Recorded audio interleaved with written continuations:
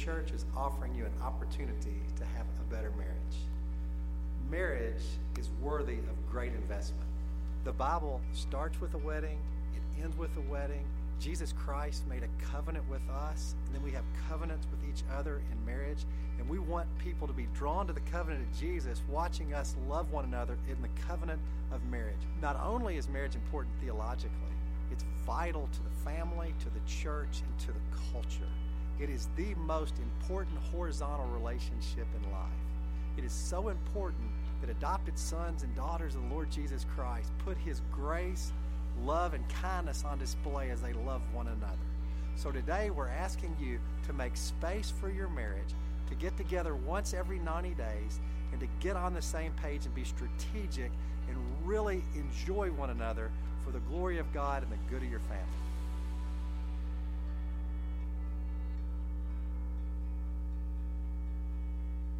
This is worth the investment. So I'd encourage you, if you have not signed up, to sign up today for that. I do want to mention Redeeming Grace did get our VBS offering that we raised over $1,000 for that, and they have used that towards a portable AC unit and their coffee, their lounge area where they meet morning before services. So they did put that to good use, and they were so grateful. And again, blown away by us as a church reaching out and helping them.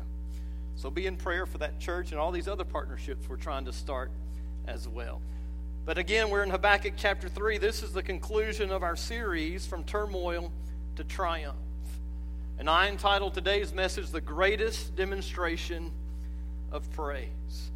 And just like people are hurting today, people were hurting in Habakkuk's time as well. And the book of Habakkuk, just to remind you, was written in the early 600 BC. It was written between the time the Babylonians captured the Assyrians, or conquered the Assyrians in 612 BC, and the time they defeated the Egyptians at Carchemish in 605 BC, right before they set their sights on Jerusalem. This is also during the time when King Josiah died, who was one of the most righteous kings the nation of Judah had ever known. He had turned the nation back to God through his spiritual reforms. And then his son took over, King Jehoiakim. King Jehoiakim was a very evil and wicked king, and he undid everything that Josiah, his father, had done. So what the prophet Habakkuk does is he complains to God and he questions God about what he is seeing and experiencing, as in his mind, God is being silent amidst all the chaos and the corruption and wickedness that is happening. And God responds that he is very much aware of what is happening, but he is going to use the evil nation of Babylon to discipline his rebellious children. And Habakkuk had asked God to do something about all the corruption in Judah. But when God told Habakkuk what he was going to do, his response, God, I want you to do something, but I really wasn't expecting you or wanting you to do that. And Habakkuk responds with shock and outrage that God would use a people who were even more wicked than his own people. In 1:13, again, this question comes up. He says, why are you silent while one who is wicked swallows up one who is more righteous than himself? So in chapter 2, Habakkuk chose to go to the watchtower. He chose to wait on God to answer him. And God did respond to Habakkuk by making it very clear that he is also aware of the wickedness of Babylon. And even though he's going to use Babylon to punish his children, he will also destroy Babylon for her wickedness. And he will pour out his wrath upon the nation of Babylon. God tells Habakkuk they will get what is coming to them. In Habakkuk 2:4, which we looked at several weeks ago, this is the key verse in Habakkuk. It says, the one who is righteous will live by his faith. God told Habakkuk that amidst all the corruption and the chaos and the evil, that the just, the righteous will live by faith.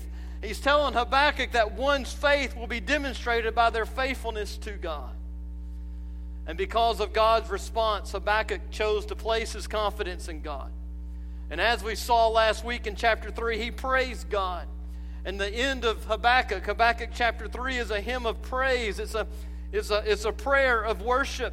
as denoted in verse 1 by the term Shigionoth, which appears only 2 times in the Bible, here and in Psalm 7. And scholars believe it's a musical term indicating some type of song, maybe a song that has rapid changes. And as we read Habakkuk chapter 3, and I think on 3 occasions we see the word Selah. Selah is a Hebrew term that the meaning is unclear, but they think it has to do with something with the idea of affirming truth, of amen, of hallelujah. We also know this is a hymn of worship or a hymn of praise because in verse 19, at the very end, he says, for the choir director on stringed instruments. So this note to the director of music was to be used when this passage was sung as a song during worship in the temple. And last week we looked at Habakkuk 3, 1-15. We began to discover that Habakkuk had come from a place of turmoil to a place of triumph as he praised the person and the power and the purposes of God, as he trembles before the holiness and the awesome power and the might and wrath of God. And so this morning we're going to conclude the book of Habakkuk by looking at the last 4 verses. And in these concluding verses, we are going to see what I believe is one of the greatest demonstrations of praises in all of Scripture. The last section of this chapter and book contains some of the most moving verses in all of Scripture. And I think in these verses we are going to see the greatest demonstration of praise. In fact, on one occasion, Habakkuk 3 was used by Benjamin Franklin to confound some of the sophisticated, culture despisers of the Bible whom he met in Paris when he was serving as a United States plenipotentiary. Now, I had to look up the word plenipotentiary. I had no idea what that meant. It basically means a diplomat. Why didn't they just say diplomat? I have no clue. But he was a plenipotentiary, which means that he could act on behalf of the United States government without any guidance from the United States government. So I guess he had a little bit more power than a diplomat themselves. But he was in front of these skeptics, and they were mocking him for his admiration of the Bible. So he decided to find out how well they knew the book they were ridiculing. So one evening he mentioned to them that he had this incredible poem that he wanted to read to them. And they said, okay. So he pulled out his manuscript, he began reading the poem. And they said that they were impressed with its beauty. They asked to hear it again. So he held it out, he read it again.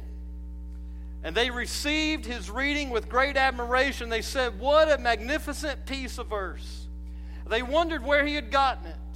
They wondered how they could get copies of it. But when Benjamin Franklin told them it was from the 3rd chapter of Habakkuk, they were astonished. You see, there is no doubt that these verses are powerful. There's no doubt these verses can leave a lasting impression. But these verses are not powerful because they were beautifully written or well constructed, but these verses are powerful because of what they reveal about the Lord our God and about Habakkuk's trust in Him. So as we go through these verses this morning, I want to challenge you to commit to praise God in your life the way Habakkuk praised God in his. So let's read Habakkuk 3, 16-19. Habakkuk writes, I heard and I trembled within. My lips quivered at the sound. Rottenness entered my bones. I trembled where I stood. Now I must quietly wait for the day of distress to come against the people invading us. Though the fig tree does not bud and there is no fruit on the vines, though the olive crop fails and the fields produce no food, though there are no sheep in the pen and no cattle in the stalls, yet I will triumph, or I will rejoice in the Lord. I will rejoice in the God of my salvation. Yahweh, my Lord, is my strength. He makes my feet like those of a deer, enables me to walk on mountain heights. For the choir director on stringed instruments. The first thing I want to share with you this morning is the greatest demonstration of praise is trusting God when we are fearful. The greatest demonstration of praise is trusting God when we are fearful. Habakkuk records his personal response to all that has been revealed to him by God in verses 1 through 15, which we looked at last week. And as a reminder, there were 2 words that could be used to sum up last week's verses. They're the words theophany of God, which means a visual manifestation of God. In Habakkuk 3, 1 through 15, Habakkuk recalled some of the times that God had physically revealed himself to the nation of Israel. And it was a time of terror. He recalled the times where God acted on Israel's behalf, destroying other nations, parting the Red Sea and the Jordan River, bringing the flood. He recognized the power of God. It was also terror because in those verses, he made it clear that even though there are other gods that people worship, none of them could compare to the God of Israel. And Habakkuk acknowledged that God's plan and God's might and God's power now have shaken him to the core. There's no doubt by the time we get to verse 16, Habakkuk is all shook up. Habakkuk is overwhelmed by what he had heard. Has there something that has ever happened to you that just shook you up? Shook you to the core? I've been in several car accidents, and that shakes you up. When you're in a car accident, that will shake you up. Or maybe you've heard noises in the middle of the night when you were home. That will shake you up. This happened to Joni and I when we lived in California. We were laying down, getting ready to go to bed. All of a sudden, we heard this strange noise coming from downstairs. Sounded like footsteps. Well, I had a bat under my bed. So Joni said, "Why don't you go and see what's happening?" So being the husband I am, I bravely picked up the baseball bat, opened the bedroom door, and cautiously walked down the stairs. I opened every closet door, looked in the garage, looked everywhere I could, and I kept hearing these noises that sounded like footsteps. And all Joni is doing, standing right upstairs, saying, "Is everything okay?" She didn't come down to help, just standing at the stop of the stairs. So I kept hearing this noise. So I got my baseball bat ready. The only place I hadn't looked was the pantry. We had a pantry door. So I thought, if this noise is in this pantry door, I'm going to have to swing this baseball bat as hard as I can and knock somebody out. Because I had no idea what was behind the pantry door. I opened the door cautiously, peering over the edge of the door, getting ready, my baseball bat ready, and I looked in the pantry, and all I could see was a bag of M&Ms dropping to the floor. That's all it was. This bag of M&Ms had to come undone, and these M&Ms were slowly dropping onto the floor, and it sounded like somebody had broken into our house and was walking around.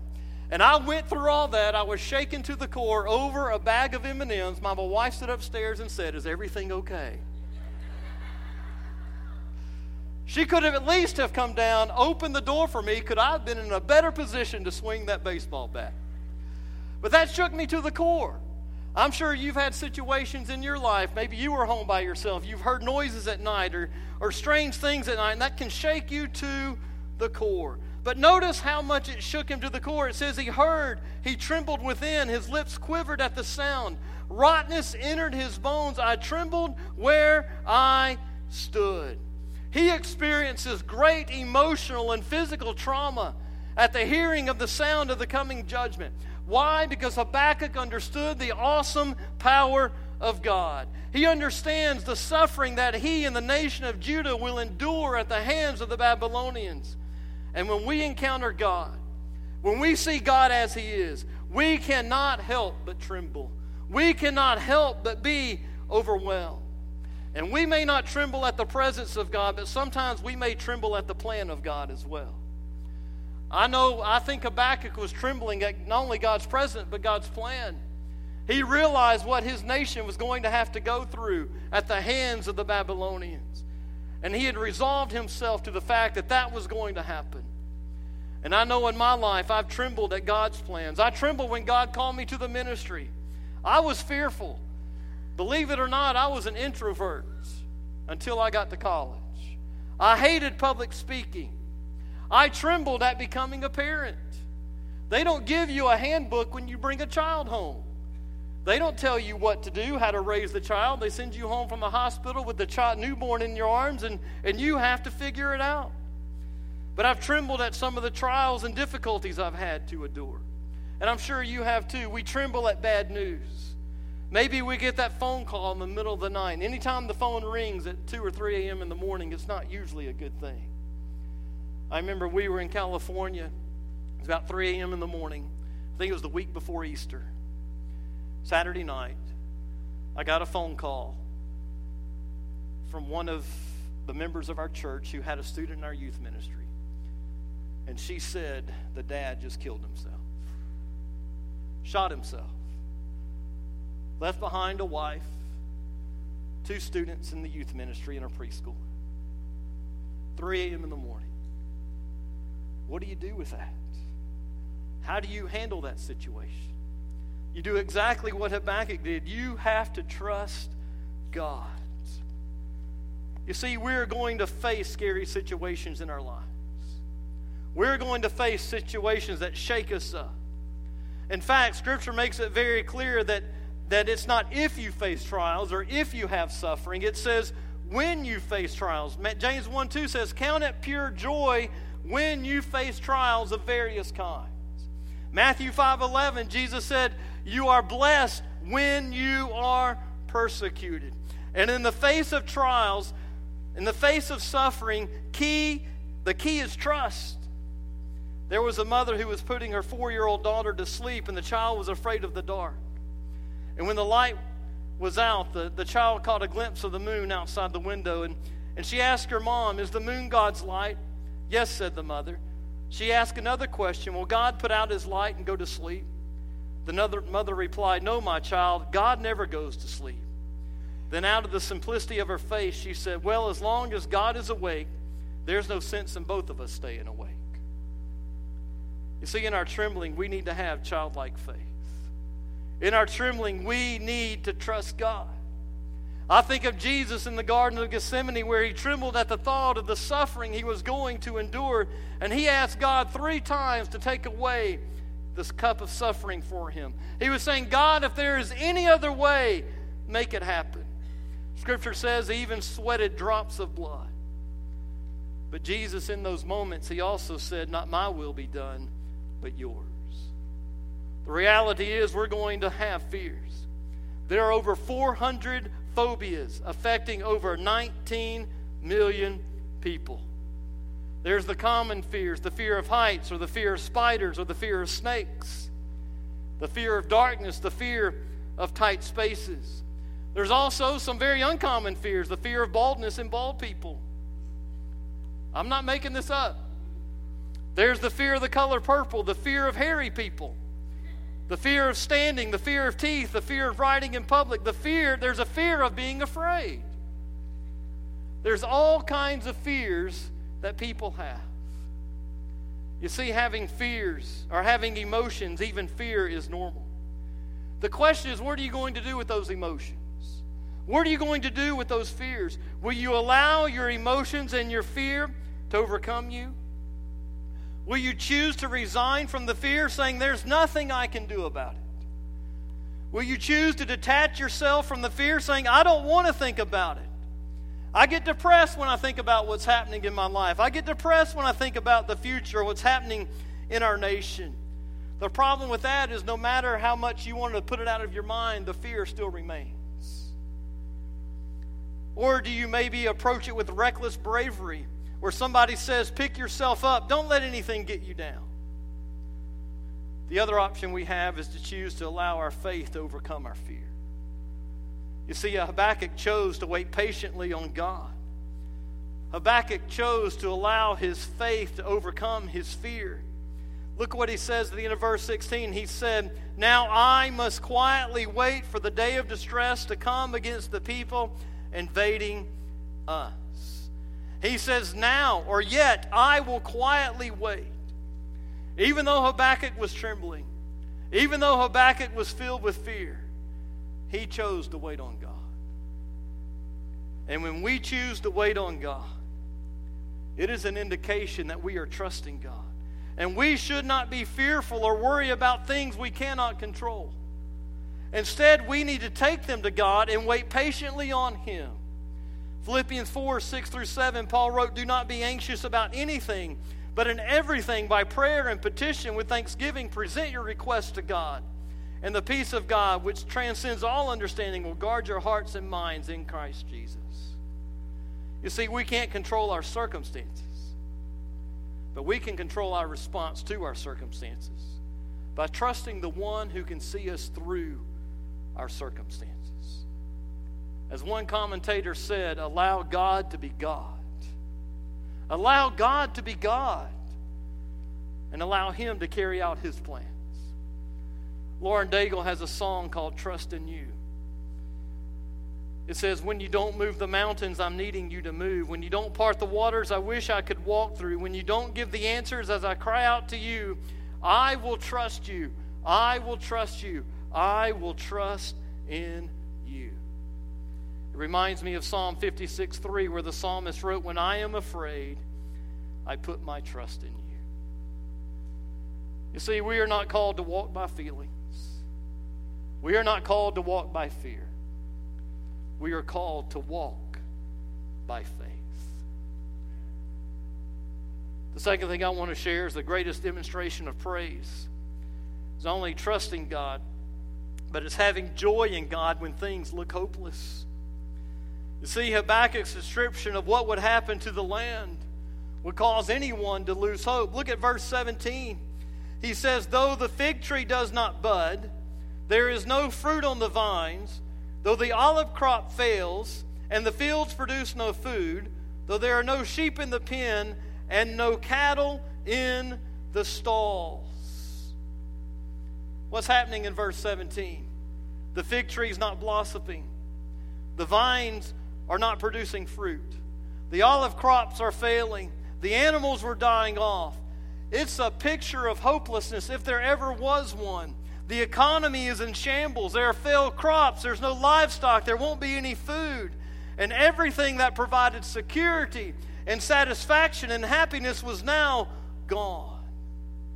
And what caused these conditions? The reason can be traced to the failure of the people to maintain their relationship with God. The people are reaping what they sowed. They are facing the consequences of their disobedience, because in Leviticus 26:18-20, God reminded them of what would happen if they chose to be disobedient to Him. It says this, but if after these things you will not obey me, I will proceed to discipline you 7 times for your sins. I will break down your pride. I will make your sky like iron, your land like bronze, and your strength will be used up for nothing. Your land will not yield its produce, and the trees of the land will not bear fruit. There's a clear connection between the spiritual health of the people and the health of the land. And I think this is true today. Why are things the way they are? Why is our nation in the condition it's in? I'll tell you why. For the same reason the nation of Judah is in, because we've turned away from God. And as I've said it before going through this series, when a nation turns away from God, they can expect discipline and punishment from God. And then, but we come to verse 18. And look at what Habakkuk says. Even though all this is happening and everything is in shambles and they've lost everything, look what he says. Yet I will triumph in the Lord. I will rejoice in the God of my salvation.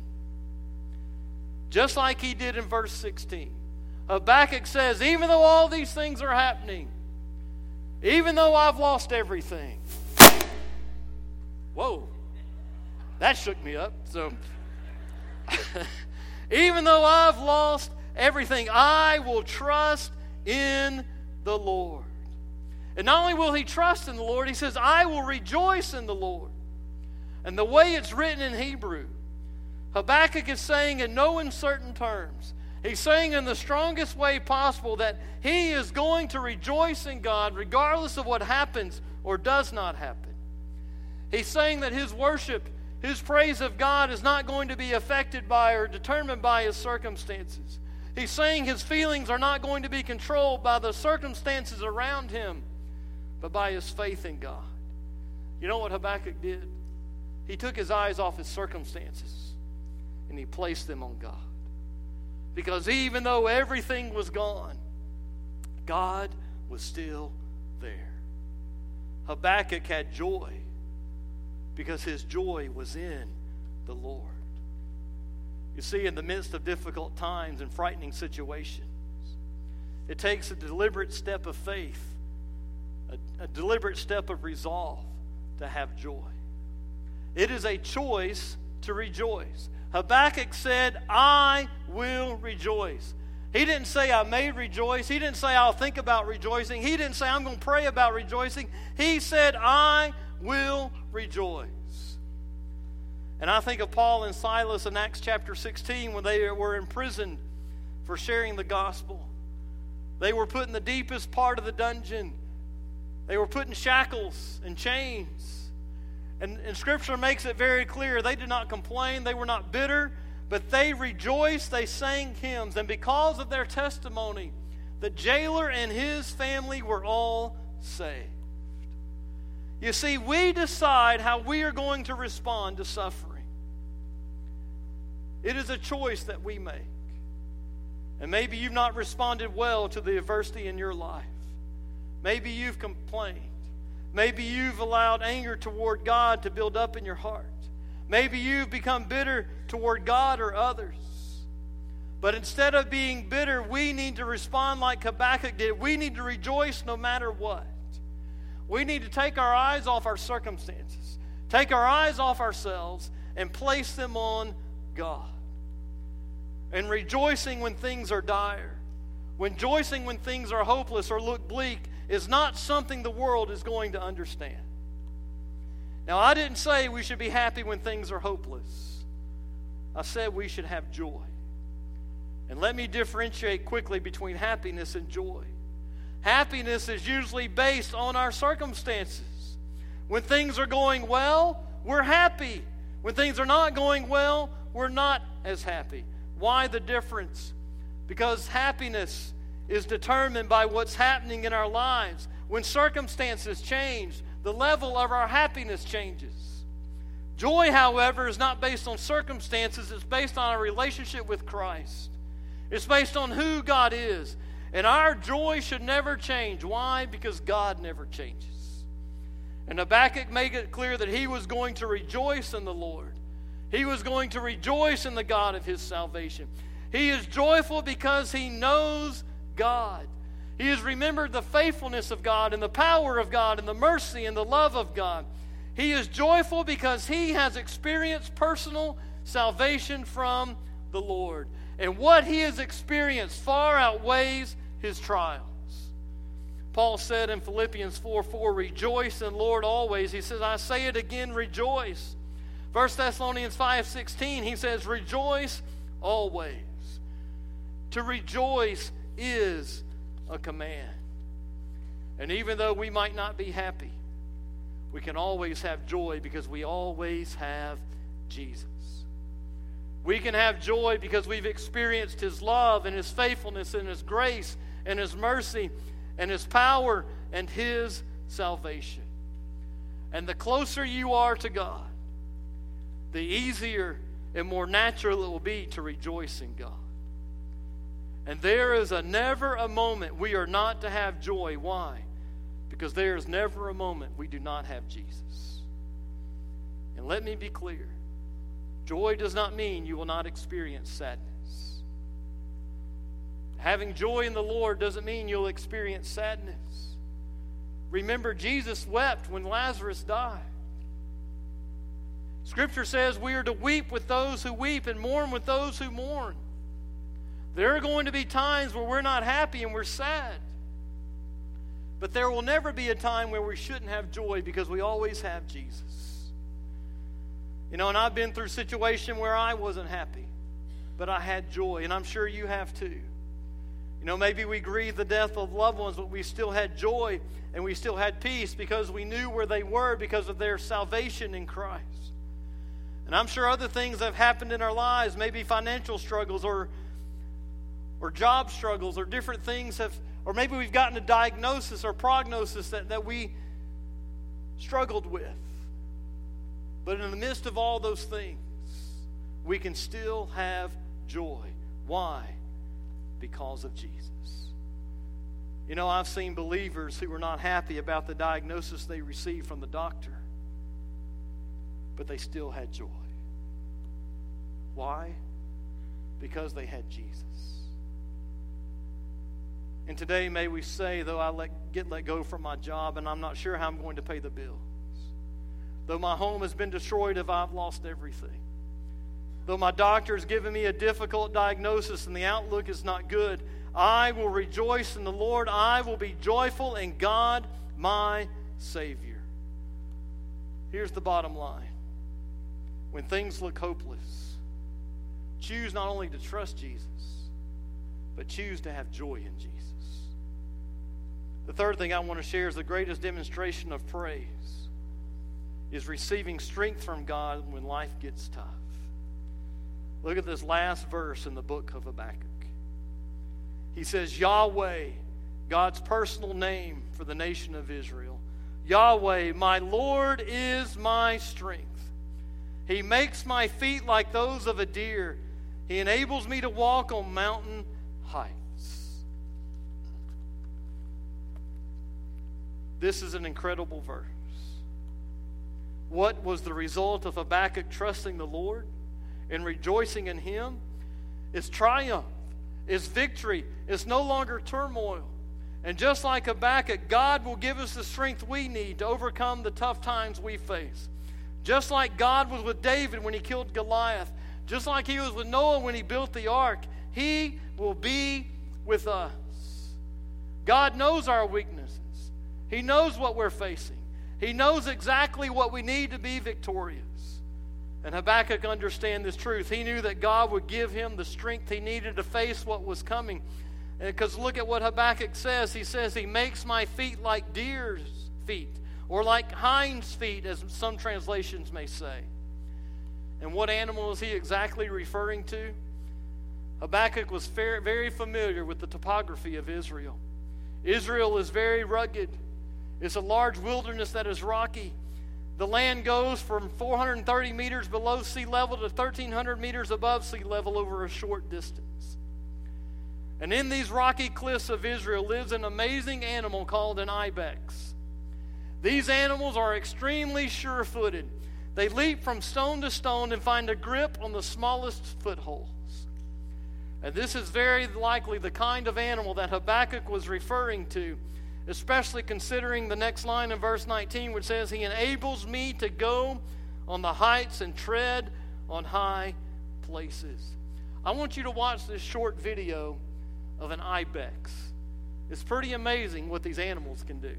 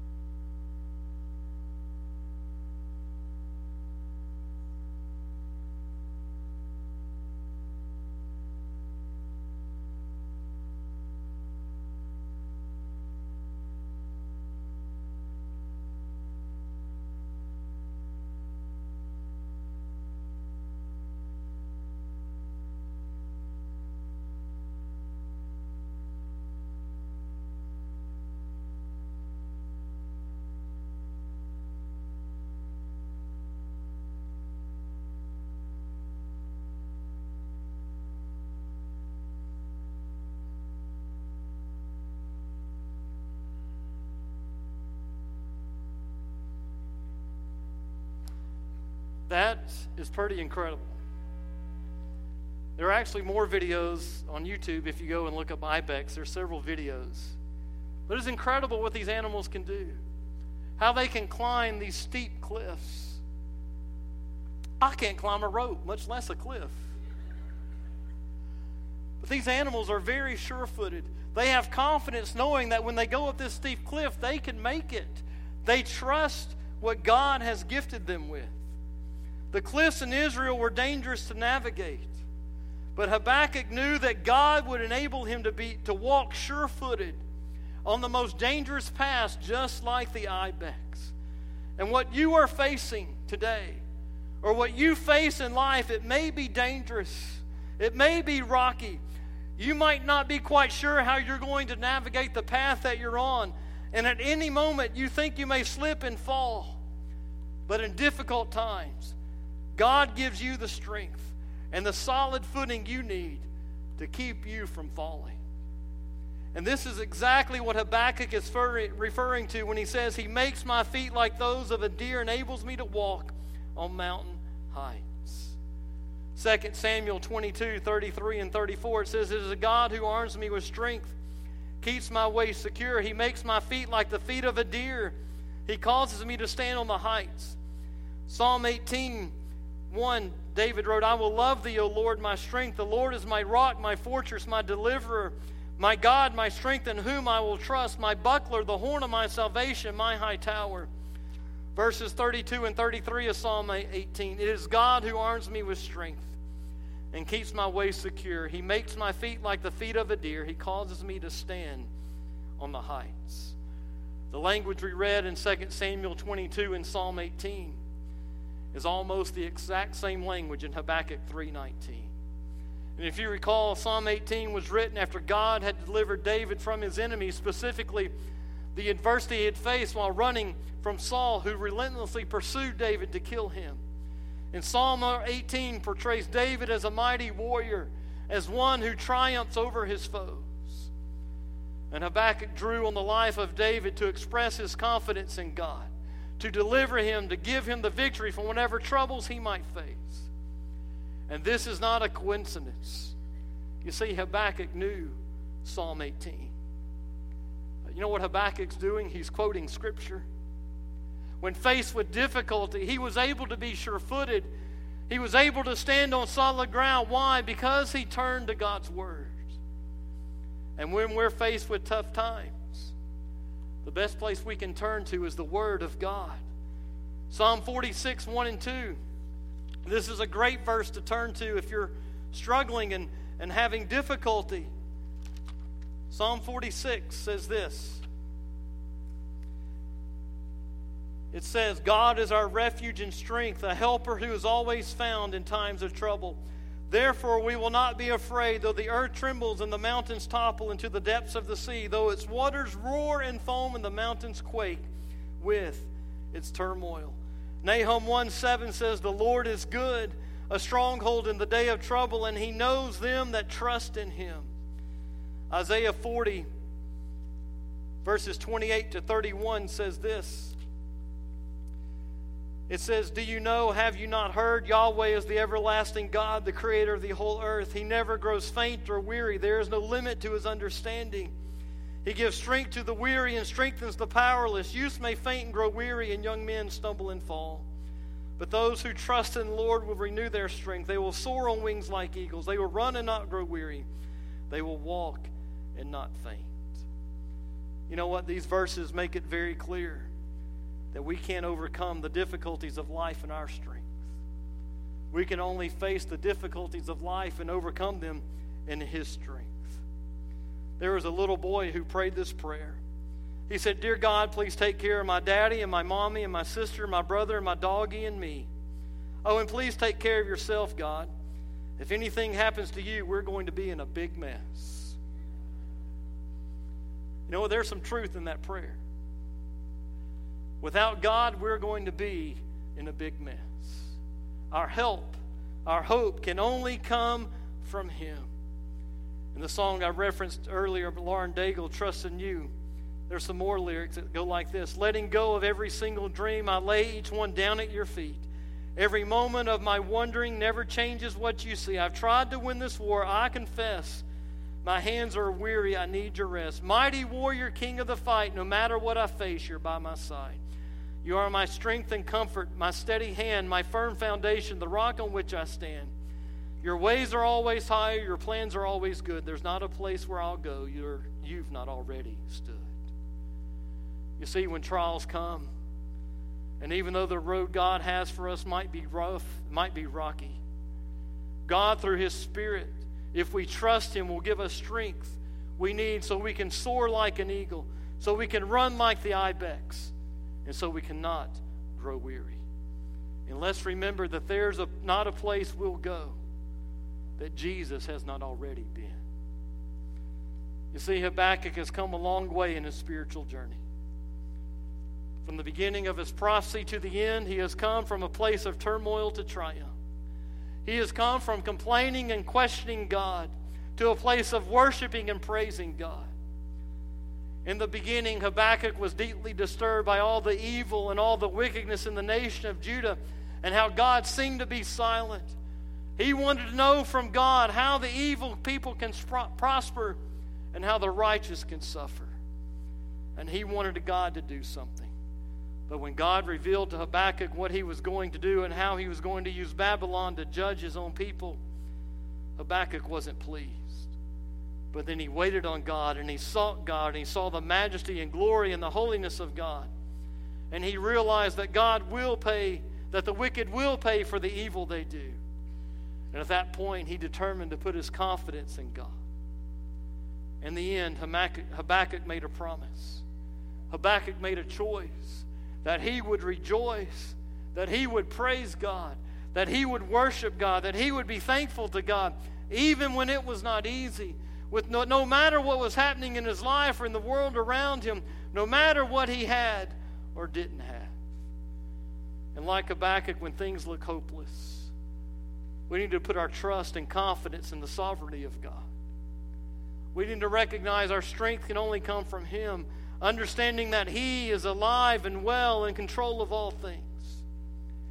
And regardless of our circumstances, regardless of what's happening in our lives and our world, regardless of what we have or don't have, we can rest assured that God is God, and He will do what is just, and one day He will make all things right. And like Habakkuk, we can rise above the adversity and suffering in this world if we so choose and say, I will rejoice in the Lord of my salvation, who enables me to walk on mountain heights.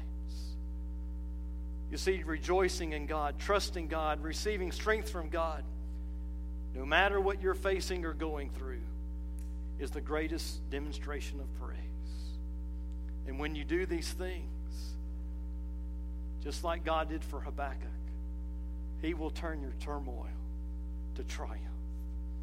And my challenge to you is to recognize that God is always the good God Almighty, and to praise Him no matter what comes, because you do not know where you'd be without His mercy. So praise Him at the top of your lungs. As the song said this morning, praise Him in the morning, praise Him in the noontime, praise Him when the sun goes down, love Him in the morning, love Him in the noontime, love Him when the sun goes down. Jesus in the morning, Jesus in the noontime, Jesus when the sun goes down. What's the greatest demonstration of praise? It's trusting God, rejoicing in God, and finding strength in God. And there's never a time where we shouldn't do any of those things. Why? Because Jesus is always near. Jesus does not change. Yes, our circumstances will change, but Jesus never does change. And because He does not change, our trust in Him and our joy in Him should not change either. And I don't know what you're facing today. I don't know what you're going through. But the God that Habakkuk served, the God that Habakkuk praised, the God that Habakkuk trusted and worshiped is the same God we serve today. And you have a choice, like Habakkuk had a choice, either to praise God and rejoice in God and trust Him, or you can choose to turn away from Him and be bitter in Him. It's your choice. My prayer for us is that we would recognize who God is, that His plan is always good, and that we would trust Him and never lose our joy in Him. Let's pray. Father, we come before You this morning and we thank You for